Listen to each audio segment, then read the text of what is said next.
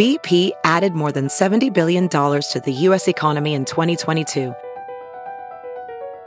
Investments like acquiring America's largest biogas producer, Archaea Energy, and starting up new infrastructure in the Gulf of Mexico. It's and, not or.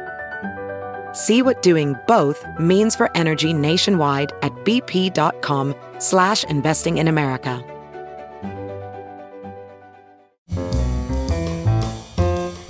This is Merriam-Webster's Word of the Day podcast for Wednesday, April 27th. Brought to you by the new Merriam-Webster's Advanced Learners English Dictionary, designed for students and teachers of English as a second language. Learn more at learnersdictionary.com. The word of the day for April 27th is axiomatic, spelled A-X-I-O-M-A-T-I-C. Axiomatic is an adjective that means taken for granted, self-evident. It can also mean based on or involving an axiom or system of axioms. Here's the word used from an article by Larry Dorman in the New York Times.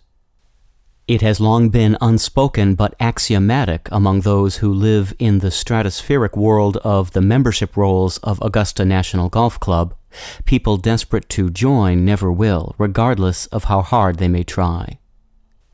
An axiom is a principle widely accepted on the basis of its intrinsic merit, or one regarded as self-evidently true.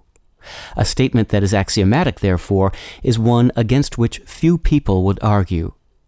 The word axiomatic entered English from Middle Greek, the word axiomatikos, and axiom derived via Latin from Greek, the word axioma, meaning something worthy, and axios, or worthy. The word axiom can also refer to a statement accepted as true as the basis for argument or inference. Such axioms are often employed in discussions of philosophy, as well as in mathematics and geometry, where they are sometimes called postulates. I'm Peter Sokolowski with your Word of the Day. Visit the all-new learnersdictionary.com, the ultimate online home for teachers and learners of English.